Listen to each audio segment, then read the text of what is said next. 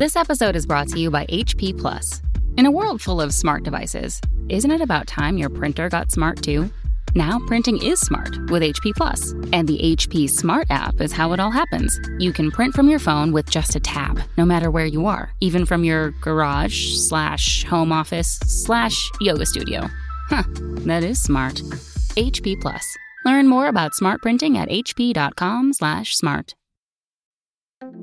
This episode is brought to you by PayPal. These days, choices are everywhere. Like, for instance, the milk in your coffee. Would you like it from a cow, a nut, a tree?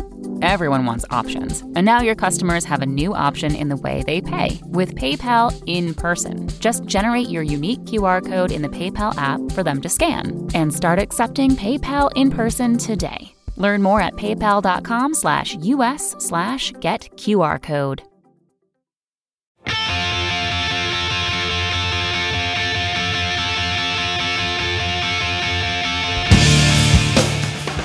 Hello and welcome to episode 162 of the Washed Up Emo podcast. I am Tom Mullen from washedupemo.com. And today we welcome Scott Hobart, singer, guitarist, and lyricist for the band Giants Chair. Giants Chair are a Midwest band that in the early 90s influenced many in the scene we know today. Starting out in the legendary Caulfield Records, Giants Chair have been on and off over the years and continue to be talked about when this genre and era is mentioned.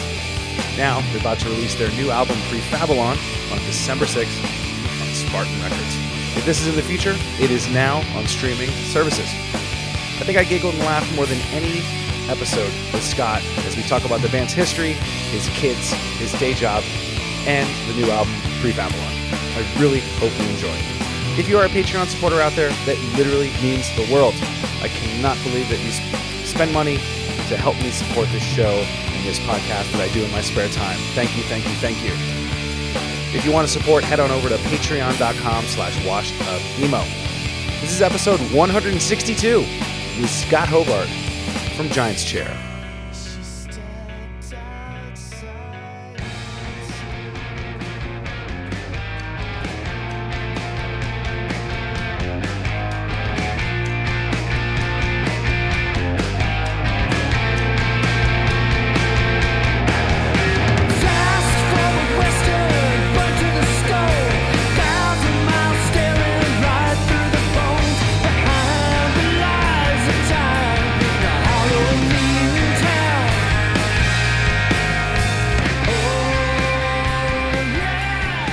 Up with it around my grandma, my mom's mom. She played guitar and she played piano and also lap steel, like Hawaiian guitar.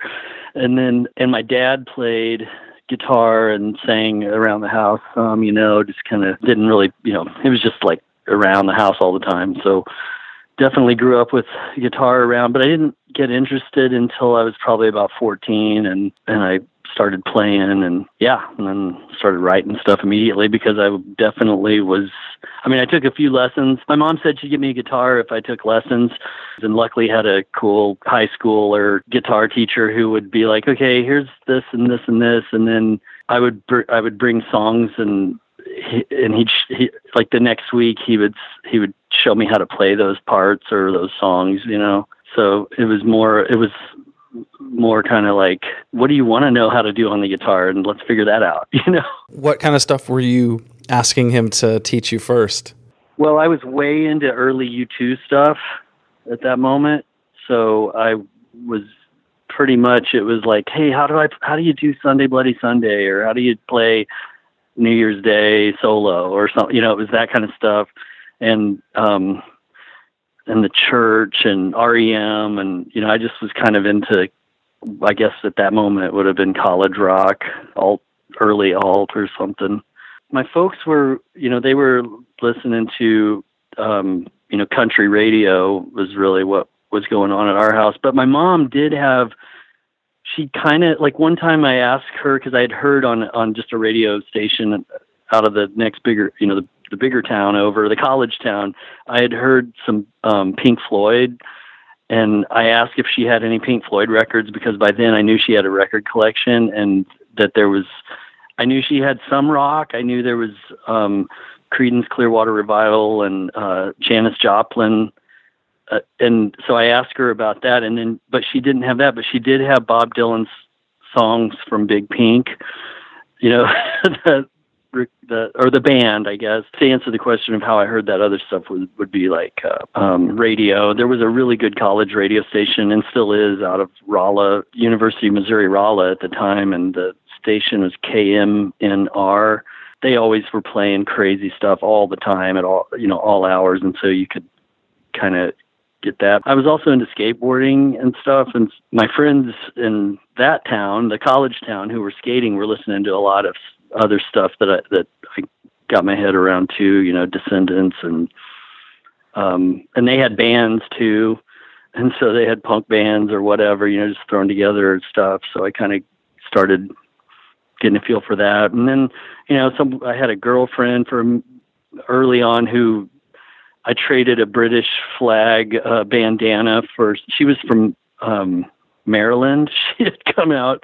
She had a cousin in my town, and she showed up, and I traded this British flag bandana for a B-52s cassette and some other mix cassette with some early new wave stuff on it, and that was pretty influential, I guess, at that moment too. I love that. You traded a bandana for B-52s and like a mixtape. It's exactly what happened. That is a sweet trade. I thought so. And she was pretty, so that was good too. Your ears were perked to different. The college radio station in my town played weird stuff. I picked up on it. I'm like, they're not playing what I'm hearing outside or on the radio or from my friends. Like, they're playing something different. And then your punk friends were kind of giving you other stuff that you hadn't heard, but you were not rejecting it. You were taking it with all ears and probably couldn't get enough. Why? Why was that? What about those sounds, or what about those things that weren't on the radio for the most part connect with you? Yeah, that's a really good question. I think somewhere early on I don't think I ever realized that it was a Rush song until later, but I had heard a Rush song and it surprised me, like the changes surprised me. And I think maybe that was something that kind of made me realize that there was stuff out there that would surprise me. And that was, I think, something I sought out at some point, or was at least open to. Like you said, my ears were ready for that. The element of surprise that was intriguing to me. I was never real good at math, and I always liked to draw and paint and stuff, and was always a daydreamer, and by then also into music and stuff, but not music. I was in choir, but I hated it and stuff at that, early on. But I guess my mom had said, well, it's okay. There's an art school in Kansas City. You just keep drawing and we'll see if we can get you into art school. And so she at least had the notion that there was an option for someone who wasn't, playing small town football very well. And so, so I could draw and I liked to paint, so I went to the Art Institute for 2 years, and the first year was, it's Foundations is what it's called. And it's like they kind of start from scratch and just kind of give you a taste of every direction, photography, figure drawing, or projects that have to do with, honing your, craft, making sure you can cut a straight line if you want to, that kind of stuff. And so I did that for a year. And then the second year I did go into painting and printmaking, because it was kind of wide open. And in fact, I think I was doing more sculpture-y, type stuff in painting. But it also, I brushed up against printmaking at that moment, which kind of fed into the graphic design that it takes if you're going to be in a band, as far as making posters or flyers or whatever. Yeah, it was you were accidentally being a great asset to your band. Exactly. Yeah, and even more. Band. Yeah, even later it got even more. Which, that was later on. After Giants Chair got together, we we came back to Kansas City, and I was trying to find a job, and I ended up in a print shop at that moment, thanks to my father-in-law. So he was in printing, and he's like, you should check out printing. It's like, okay. Wow. Yeah. Were there bands before Giant's Chair? When I got to Kansas City, I guess I was kind of at that moment, I was into Bob Dylan and, kind of the folk singer thing. Then when I got to town and was doing acoustic stuff, when I met Byron, the bass player from Giant's Chair, we were kind of doing the coffee house thing, acoustic duo. He was on bass and I was on acoustic guitar. So yeah, we had a couple of bands here and different drummers, but then we ended up in Green Bay playing with Paul, the Giant's Chair drummer. Byron and Paul are both from Green Bay, and we ended up moving up there to play with him after Byron and I couldn't quite find the right fit for a drummer here at that moment. And we had nothing else going on really, and so we just were like, hey, let's go check out Green Bay. Yeah. And what was it like when you all, what was it like playing together for the first time? What were some of the things that, or sounds or bands that brought you together as you started to play? I'm going to get away from this lawnmower for a sec. I think he's about done with this part. Sorry about that. Is this a neighbor? Yes, it's just the next door neighbor. Tell him you're doing a podcast interview. He needs to finish up. Bill, come on. Help me out here. I got a record coming out. Come on. I'm trying to... Oh, yes. Well, that's all what the you get noise for talking to washed up emo dudes. Anyway. People mowing lawns. Yeah, it's just, our bucolic existence of lawnmowers and every year. Okay. So, yes, I knew Paul. I mean, Byron grew up there with him, but I had known him, and we had actually played with him once when the previous band had gone up, and our drummer couldn't make it for probably some college reason. And so Paul had sat in with that band, and so we knew kind of his vibe. And so basically, when we moved to Green Bay for that winter, it ended up just being for the winter. Honestly, I don't quite remember the first time we got together, and kind of, to me, it was the snare. Like Paul he's a really straightforward drummer ultimately. And I loved that. And I loved that he was more about snare than toms, I just love snare. Boy's Life later, but as far as the immediate, peers that were making sounds that I was like, oh my gosh, these guys are really doing this, With Molly McGuire, they had two guitarists, and they were often playing close to the same thing. And I loved that sound so much that I got 2 amps and started running stereo because we didn't have another guitarist. And I guess we didn't really, we didn't look for one very hard, but we wanted to have that sort of sonic impression live. And I just liked the way that sounded. And so that was a huge influence, I'll say. That's cool. And then for singing, what did you like about your voice when you started singing? My mom, when I told her I was going to drop out of art school to be in a band, or drop out of college to be in a band, and she's like, well, what are you going to do? I was like, well, I'm going to be the singer. And she's like, you can't sing? I was like, oh, well, I don't guess it'll stop me. I'm going to just do this.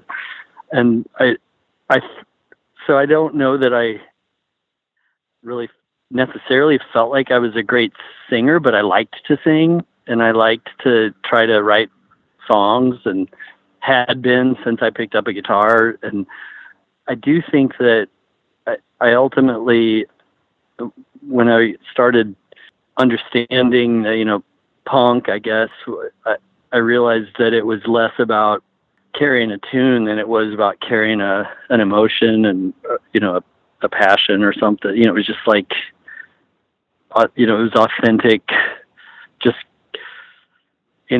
blurt it out, bleed, and see what happens, I mean, I remember, so with Germbox, I remember them bringing their demo tape around, or their EP tape. It was a cassette, and him playing it.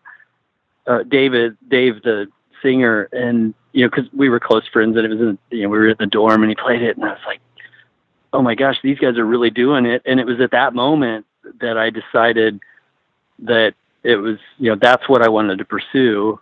And so then later on, when bands like Season to Risk and Boys Life were really, hey, they're in LA tonight, or they're in Wichita tonight, so that kind of thing was, again, it was just like up in the ante, and it was like, well, we can do this, and it's in reach, and we can be a part of this, or we can get out there too, and just, be a band on the road. That we're ultimately a bunch of romantics, I think.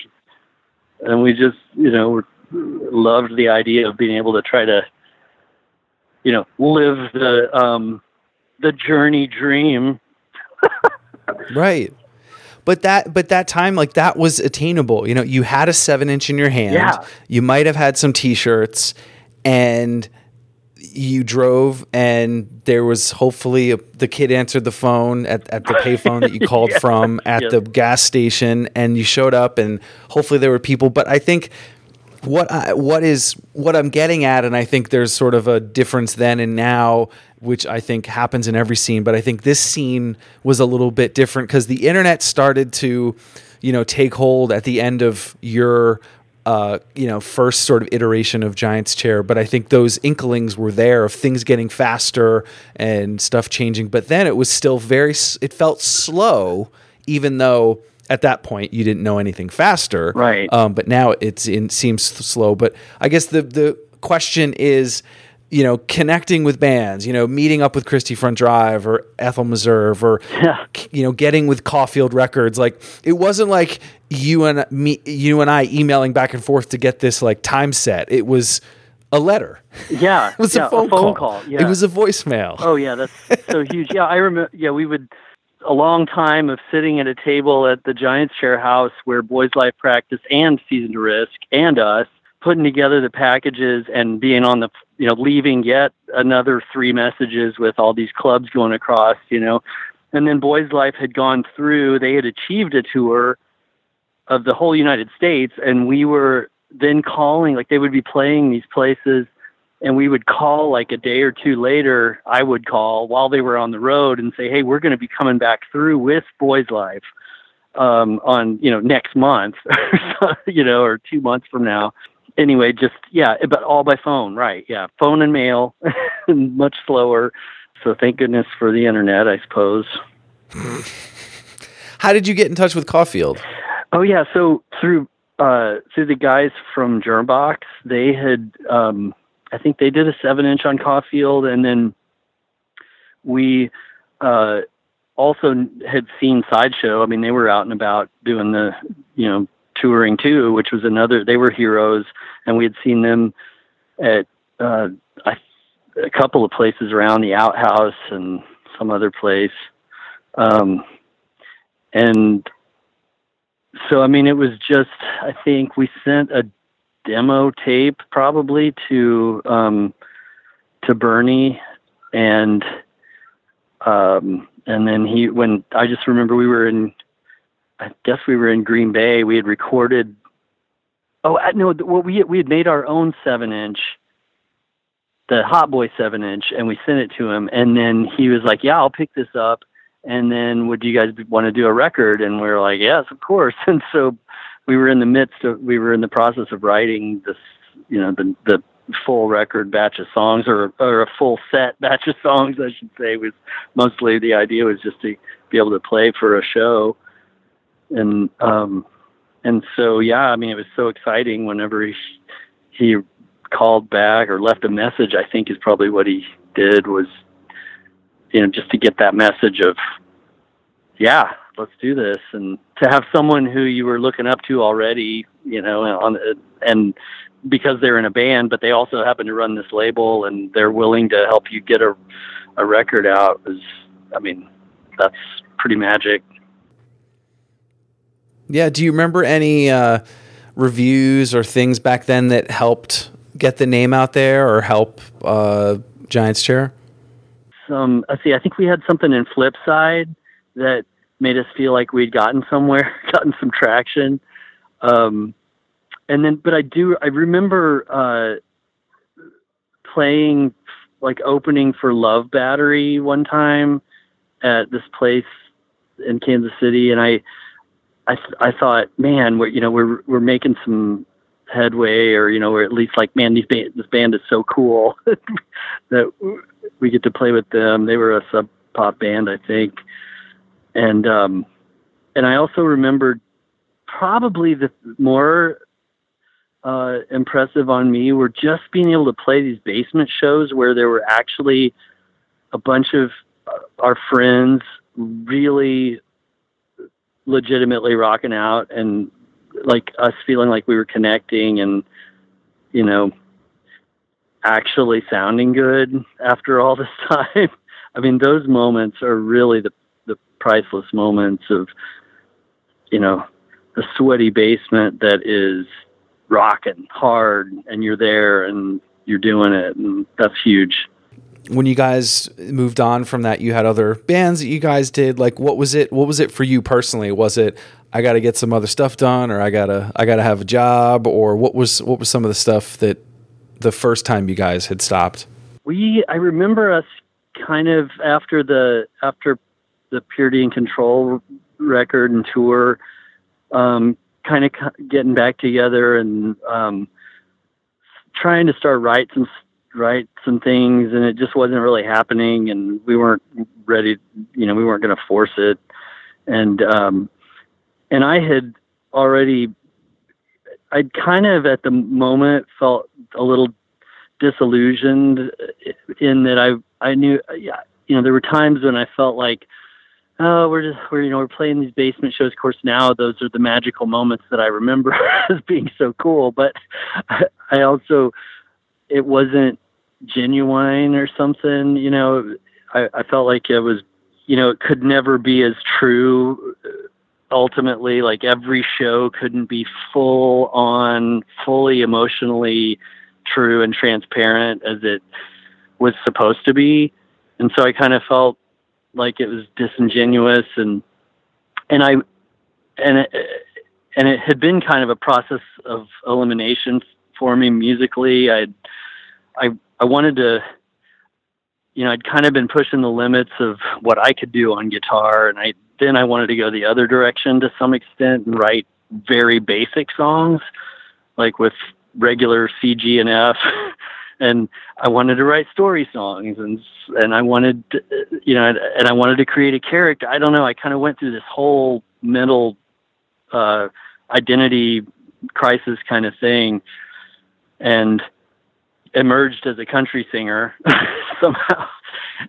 And so I started writing country songs, really, just very straight up songs about heartbreak, which in a way, when I look back, I mean, I think that every song I've ever written has been a heartbreak song, probably. But so there were all those factors that went into it for me. I don't know about Byron and Paul, what their things were, but then they went on and were, continued in different rock bands that I think were great, great fits for them. And so they evidently were not done rocking at that moment. I just wanted to do something else. I kind of just wanted to see what would happen in a way if I just decided to do these, write country songs and make country records.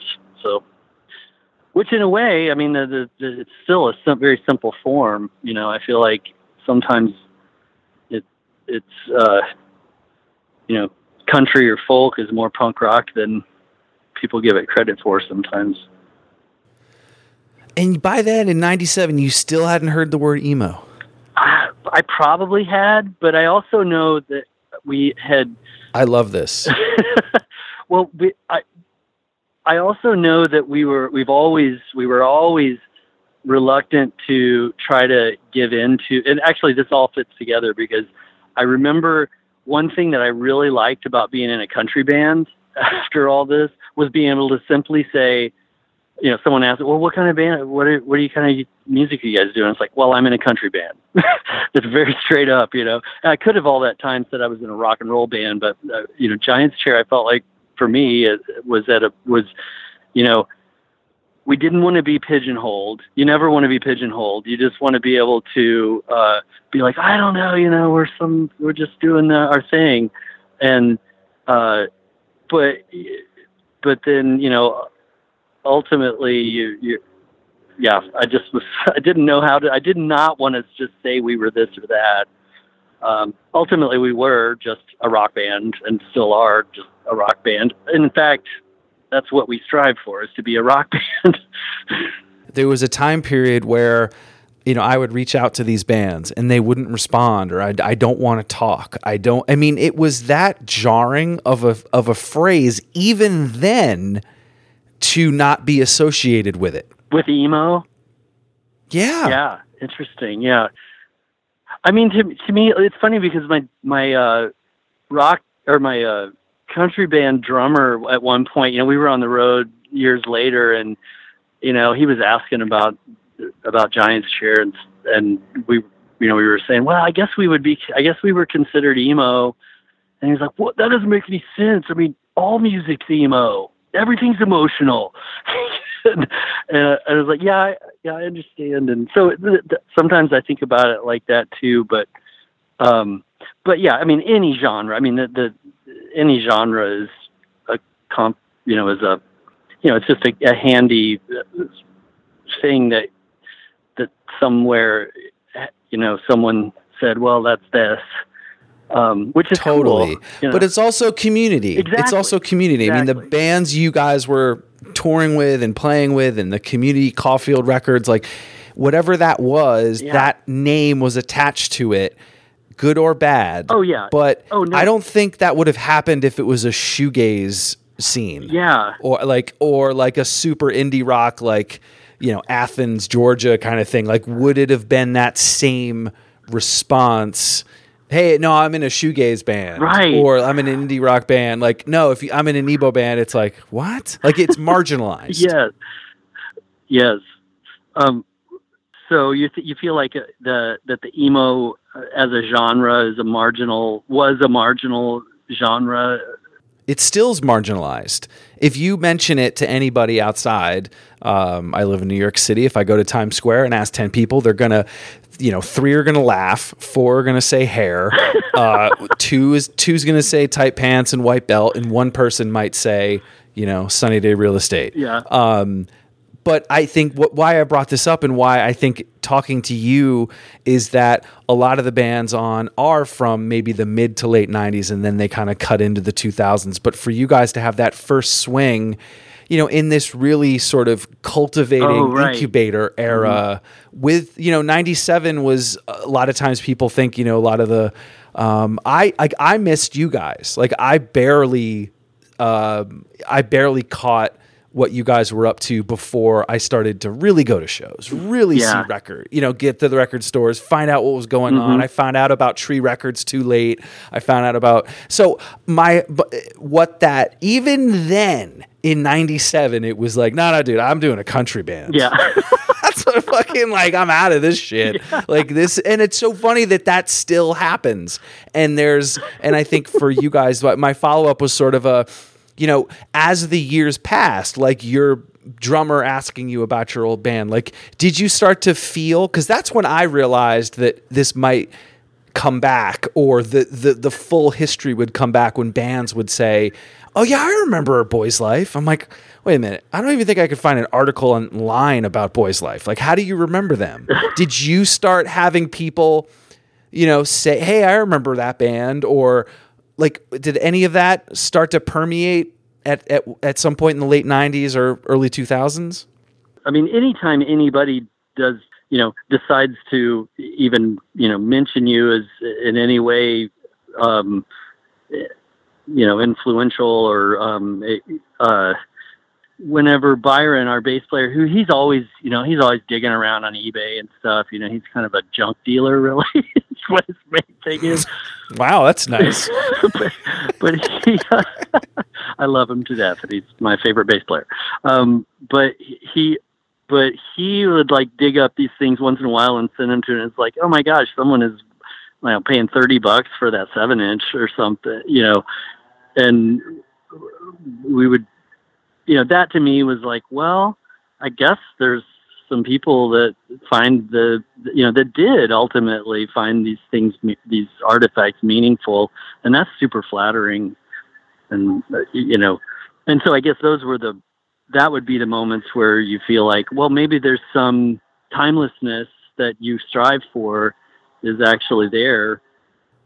I think that's a really good way of saying it. Like that, the like, it's sort of, you're right. Like people forget if you don't remind. And over time, you're going to forget. There's going to be a new generation, but if it's passed on, kind of like NoFX. Yeah. It's like, that's just what you give the kid if they say they like punk. It's just what happens. I think it just shows up.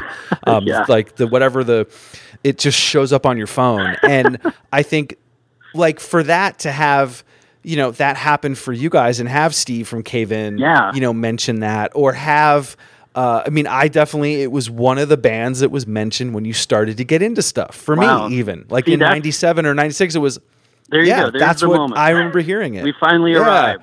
Thank you.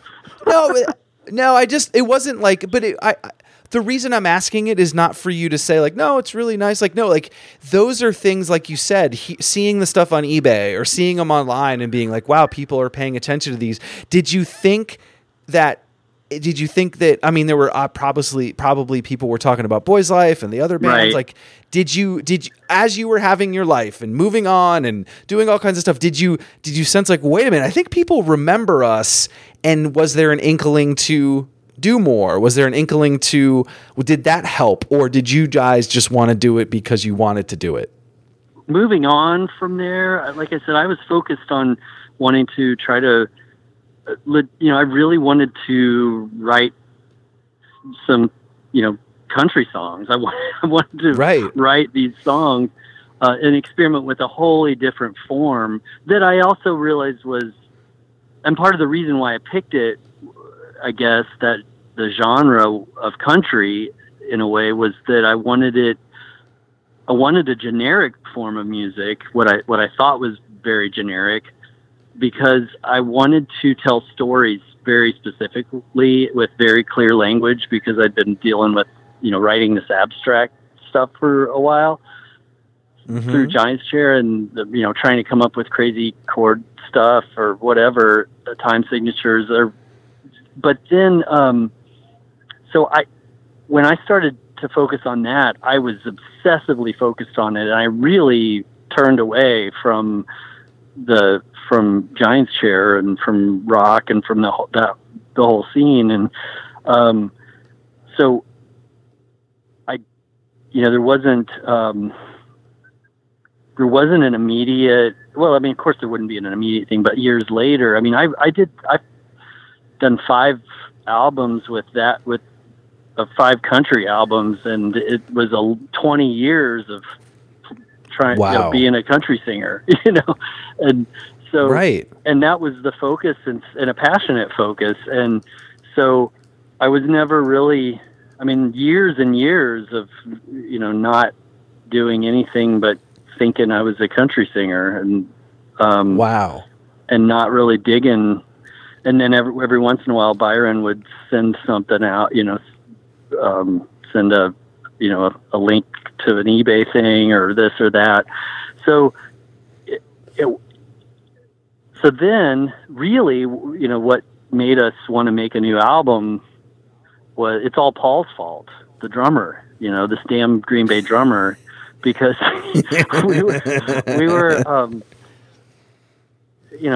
we had, actually, it's Dwayne, the engineer's fault. That's whose fault it is, because he contacted us and said, hey, you guys, I was just listening to, he was going to mix us for a live reunion show. Every once in a while we would get called to do we're doing this benefit show or this or that in Kansas City, if you guys want to play. And so he had been listening to Purity and Control album ahead of a show we were going to do, and he said, because he recorded that album, and it was his first album that he ever recorded, and he's like, I think we could do a lot better with that. If you guys want to re-record it, we'll do it for free, and you guys could relearn the songs and re-record it. And so we thought about that for a minute, and ultimately Paul said, well, wouldn't it be more fun just to see if we could write a new album? And of course we thought that did sound like fun, and it was no fun at all, but we did it. No, it was fun. And and so that's how the record, how this record came about. We just kind of dove in, and it took a lot longer than it used to take to put a record together, because of course we're all trying to pay bills and raise kids and stuff now, but damn it, we did it, and we're proud of it. I love that. And I think that was obviously, that was my next question. I think you guys getting back together and, you're blaming everybody for it, which I love. But you doing the country stuff for so long, like getting back in there, you had done, I know, the one-off like reunion stuff, but like getting there again and being like, okay, we got to write. Yeah. What was did you feel like you were 20 again, or, or in, your 20s, or did it feel just like home? Well, it's funny because in a way, I was getting tired of writing country songs too by now. And so I thought, well, this is kind of cool. I mean, I've done some side projects of crazy guitar stuff for theater things here in Kansas City. I also work in theater, and I build sets for a children's theater here. And no way! Yeah, that's my job. And that is your job now? Yes, that's my job. That is so cool. So building sets, and like I have a family friend that does it for TV shows in Chicago. Awesome. They do, whatever the all those TV shows that need like the crazy sets and stuff. Yeah, they build all those, and it's like Chicago Fire or whatever those show, like. Yeah. TV shows, like series, like TV shows. Oh wow, yeah. But like that kind of like, someone will be like, oh, how did it, where did you get that? And I'm like, no, we built this. Yes, that's right. Yeah, that's exactly what I do. From nothing. Yep. I have. Oh, that's cool. I've done weird guitar projects. Like at the theater, we did an Edgar Allan Poe thing that I designed the set for, built it and painted it, and then did live guitar weirdness for the show every time. Live underscore. And then there was another one. We did Night of the Living Dead at some point where I was like a zombie doing weird guitar stuff to just in the meantime. So and other kind of soundtracky things I had done over the years. So I still was playing electric and still dabbling in, just creating stuff in that world. So it wasn't that hard to get back and just sit on the couch really and start coming up with these guitar parts. Which is the way we always wrote. I would bring I'd say, hey, I kind of got this and this and this, and then we'd just kind of try to mash them together and see what Byron and Paul threw down on it. And so that part, I love that, like that back and forth of you want it really simple, not simple, but you know what I mean, yeah. CFG. And then you're like, okay, cool. I want to like get a little angular and a little weird and cool. Theater's perfect for that. So I'll be weird with the theater. And then you're weird with Giant's Chair. Yeah. What are you going to do? I mean, you're just going to keep doing it. I'm a lifer. Yeah. The music came, I'll say pretty easily. I mean, like I said, it did take much longer than it used to come up with enough songs for an album, but the music was pretty easy. The lyrics, though, like coming back to being a rock vocalist after doing this country character really for 20 years, That was a thing. I mean, it wasn't that it was hard to, it's not like you're trying to sing, it's not like I have that I'm trying to sing in a different style. I mean, the country stuff is very much a style, and it's a traditional style, and it's, it's a vocal tricks really in a way, but with singing with Giant's Chair anyway, and I guess emo or rock, like I said before, it's an emotive, experience that, you're just really expressing more, that's the thing. It's more full expression than a style. I mean, maybe that makes it a style, but you're not conscious. Yeah. You're not as conscious, it's not as conscious of a type of singing. I think ideally, I mean, that's the truth of it, if you're trying to be truthful. And then, but lyrically, so writing the guitar was not bad.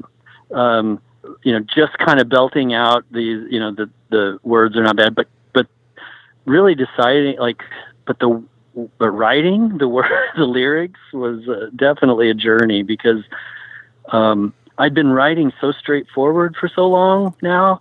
And I love abstract poetry, I guess, or, writing that way. And just kind of throwing stuff at the wall and seeing what sticks. But I wanted to have a little bit more cohesion, but without necessarily telling straight up stories. So it's been, I'm not sure what happened. I feel good about what we put down, and I'm, proud of it. And I think I like the images, and I hope it's got something that, someone gets something from. I feel like it's good, but it was a journey, definitely.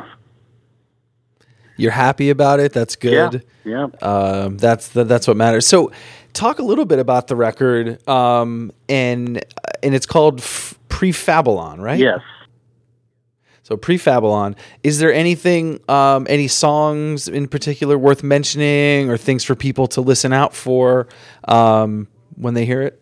We are definitely in a more angsty time than we have been for the last, 15 or so, 20 years maybe. And I really feel like when it, it just happened that we were writing a rock record, I felt it more than I was just probably ready to write something with this kind of energy. I mean, I do, speaking again lyrically, I think it does veer into, some political stuff here and there. And I'm frustrated, I think it's just driving me nuts, this everyday ridiculousness. And, so I don't know. I mean, I don't know that I would, I don't want to lead anybody's emotions as they're trying to listen to this record. I just hope they would listen to it and, like to rock out to it. And I think it's a good record, super loud. That's what we go for.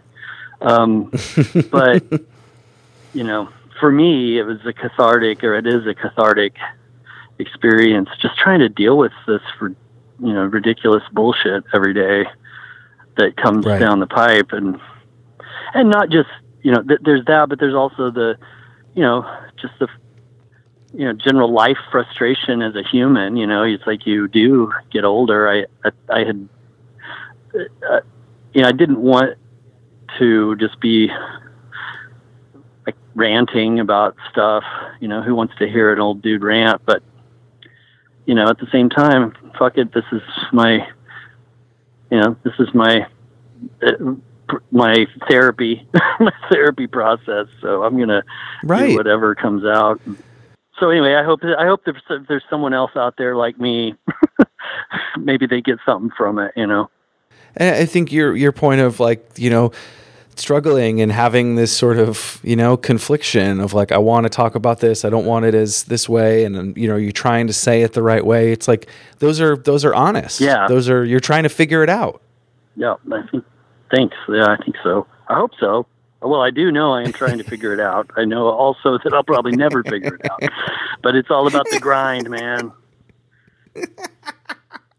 Is that what you tell your kids? I try to. I try to tell them, but they don't understand yet. They will. Have you said that to them? Have you said, guys, it's all about the grind? Oh, no. I did have a conversation with... Sit on Dad's lap. It's all about the grind. Not yet. They're still pretty young. There's a 10-year-old and a 4-year-old. But 10-year-old should definitely be thinking about the grind. Yeah, I mean, I'm trying to...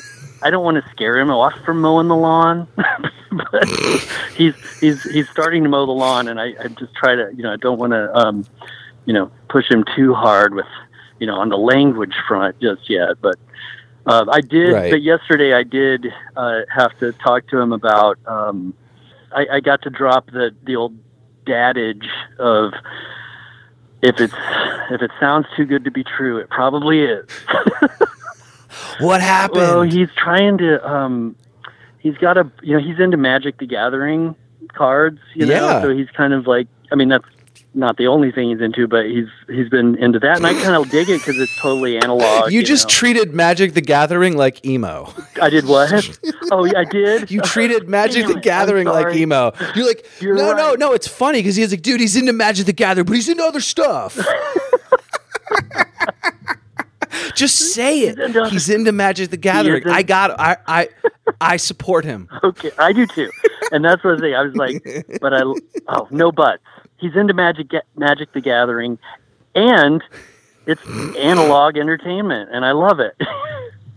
Yes. No buts.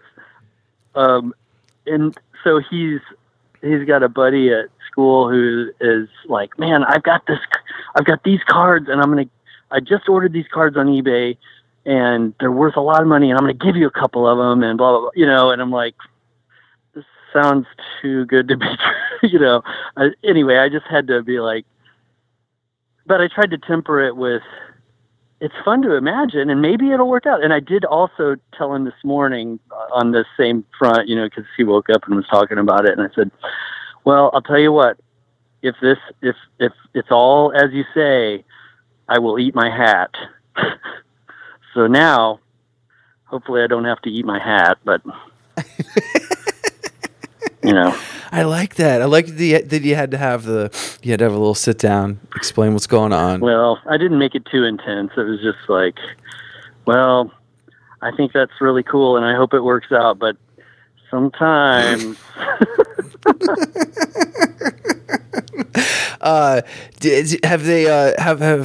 Has he asked about your band? Has he asked about like, hey Dad, I heard you in an influential mid-90s emo band? No, he doesn't really care.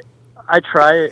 I mean, I play guitar around the house a lot, and they just get tired of it and say, I can't hear my stuff, or I can't do this or that, or that's, I'm like, okay, I'll go out to the porch again.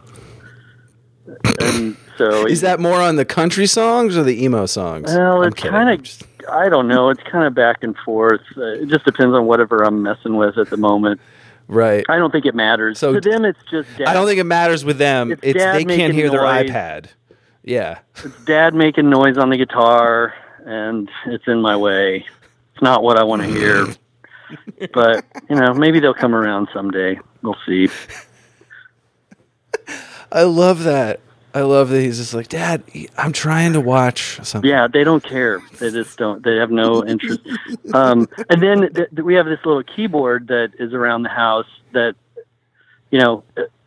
at turns they each pick up and mess around with. And they always, they'll kind of mess with it for a second, but then they ultimately always just push the demo button, and it plays Green Sleeves over and over and over, and just ridiculous. But I guess, and I try to tell them, it's like, you can make your own music on that if you want. It's right, here's how it works. But I don't know. I guess that's all you can do. You can't lead them.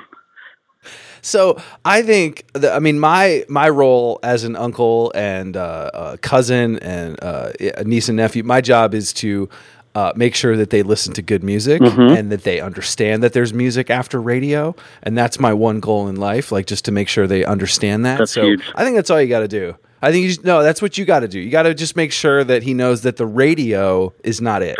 Well, yeah, it's true. And he does. He listens to a lot of generic electronica music. Really? NCS music. And this is, we'll probably turn our emo noses up to this, but I think it literally stands for no copyright sounds or something. And it's just music that it's on YouTube. There's a million of them. And it's absolute, it's all about the build and the drop, it's just electronica, which I like. I mean, I love electronica, and I actually get some ideas from some of this stuff. I wish I could get Paul to be able to play some of that Boots and Cats stuff once in a while, but right. he might so not. There's a genre called NCS, and it's all non-copyright, and that's how they can make the songs and put them up on YouTube because it's not copyrighted. That's correct? how I understand it. It's NCS music, and there's a million of them. Look them up, and that's what my my oldest likes to listen to. And then Avery, the youngest, he likes to listen to year round. It's either Halloween music or Christmas music. Really? Year round. That's his thing. It's one or the other. That's it. Wow. So car rides. Yep. That must be an interesting mix. It is. Like, I bet Spotify has no idea what to do with you guys. I don't know. So we just have to rely on YouTube. So you listen to music through YouTube? Yeah, a lot. That and Pandora. Nice. Yeah. And yep.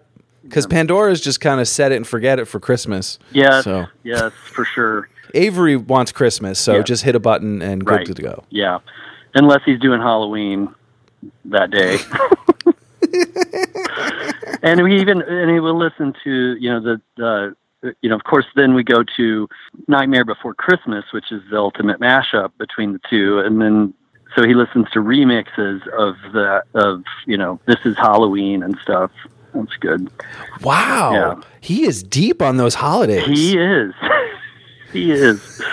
So that's how to get to Avery as a music industry person myself. I just need to have my artist make Halloween songs for him. Oh, yeah.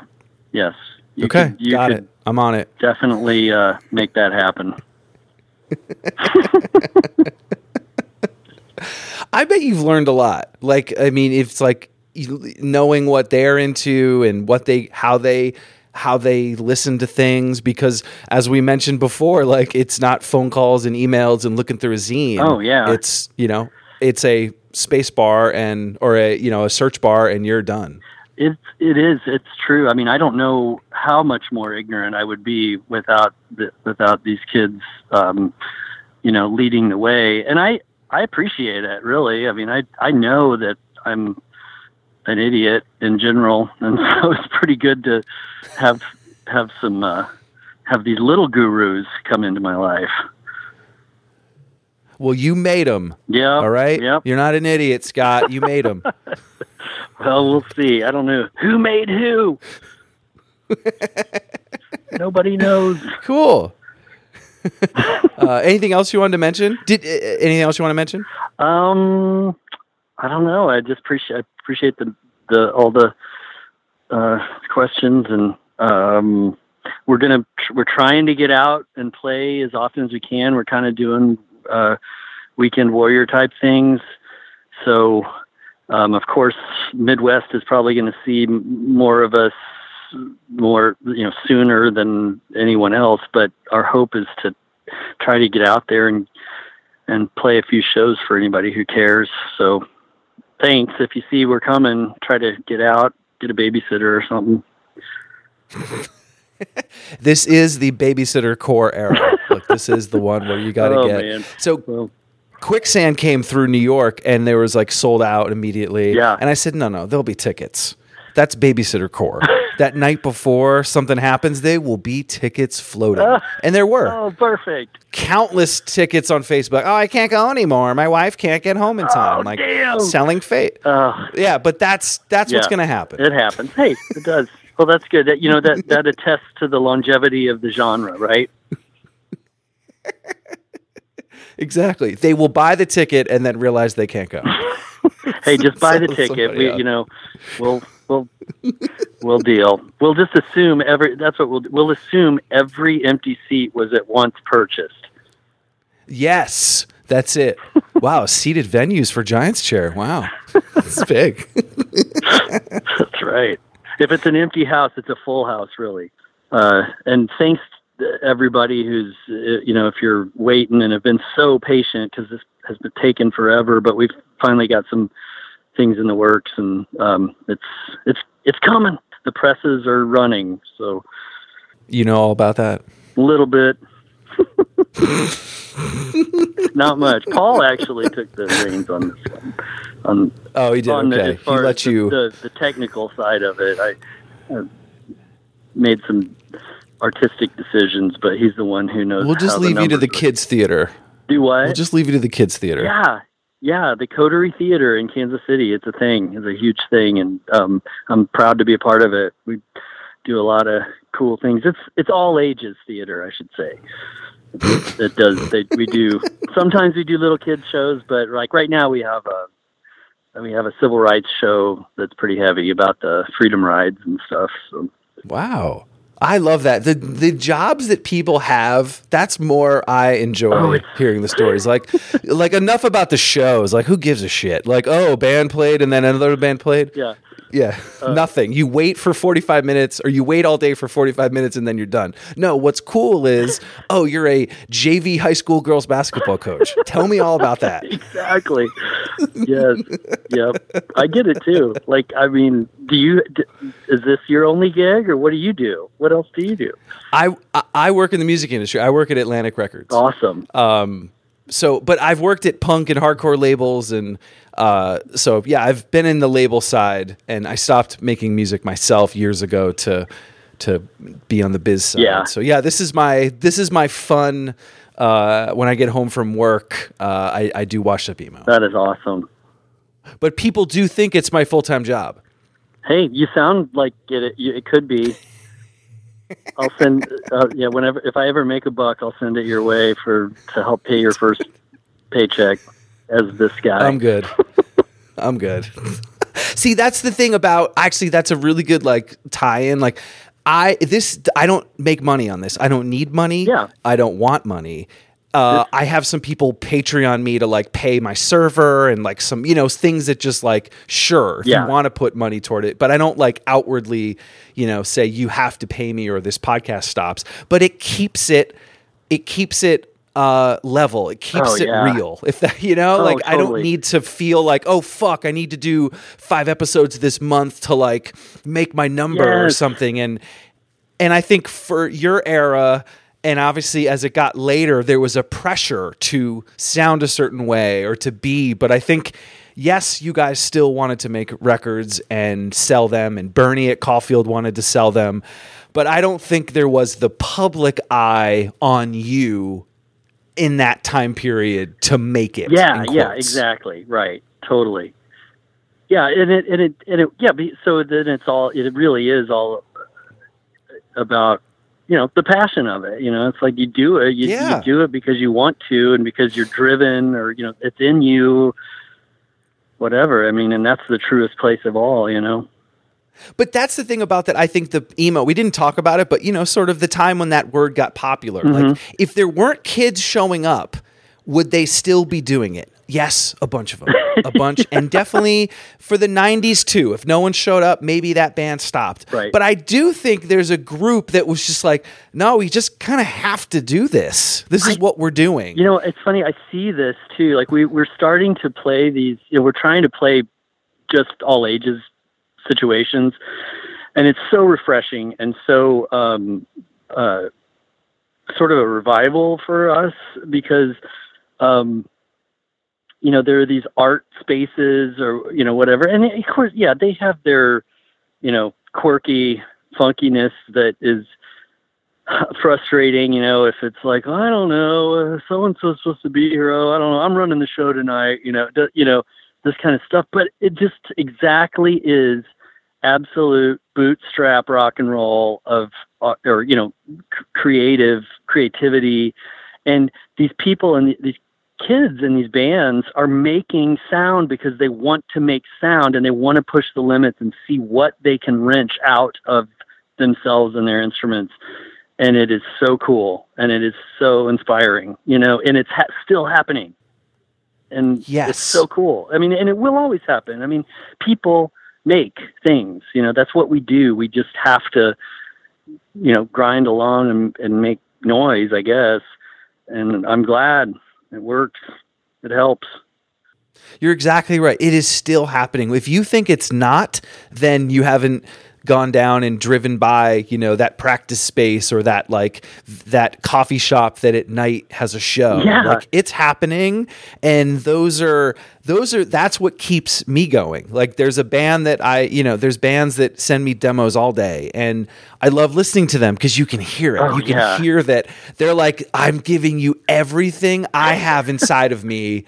And here it is. And maybe that's to me emo. Maybe that's to me that sort of scene of like, you're doing this because you have to, and there's no other thing telling you like, I'm going to be huge. Right. I'm going to be the biggest band ever. That's not the goal. Exactly. The goal is as you said earlier, you had to get it out. You had to do that. And I think that's, if someone does ask you that again, or if someone asks me, that's my answer. It's like, I don't have a choice. Yeah, well, it's just what, it reminds me of like some art institute instructor who was a, painter, and it's like, he said something about, I have to draw or paint every day. I have to. It's like breathing. It's just, it's that, it is it. It is what keeps me going. And, you just, I don't know. It's strange, but it's expressive, or expression, I guess, because otherwise it just balls up and maybe it just dissipates. Yeah. I don't know, but I don't think so. I think it just comes out some way or another. Yeah, and and if it comes out in that way positively, in that way, that's when you're creating something. Yeah, that's it. And I think we figured out emo today, but that's really that's the apex of it. And I think you guys were at such an interesting moment in the history, and to be able to cultivate that, and for you guys to be around and be able to still be friends, still alive, still be friends, and make music is almost a miracle and in itself. And it's like you guys are taking full advantage of it. And I think it's awesome you guys have a new record, and you should continue to make music. Well, I'm starting to write. We'll see what happens. I love when you answer the dad way. Like, you've got this like, well, Tom, Dad's going to bed, but I'm going to maybe write a couple things. I'll be out here on the front porch with my git fiddle. If you need me. Oh, I love that. Sweet. Scott, this was fun. I hope you had fun. I did. Thank you, Tom. It's so cool. And I thank you for doing it, and thanks for putting it up and all that. And I'm just stoked that you guys are still around. Yeah, here we are. Same old crusty dudes. Why not? Why not? Why not?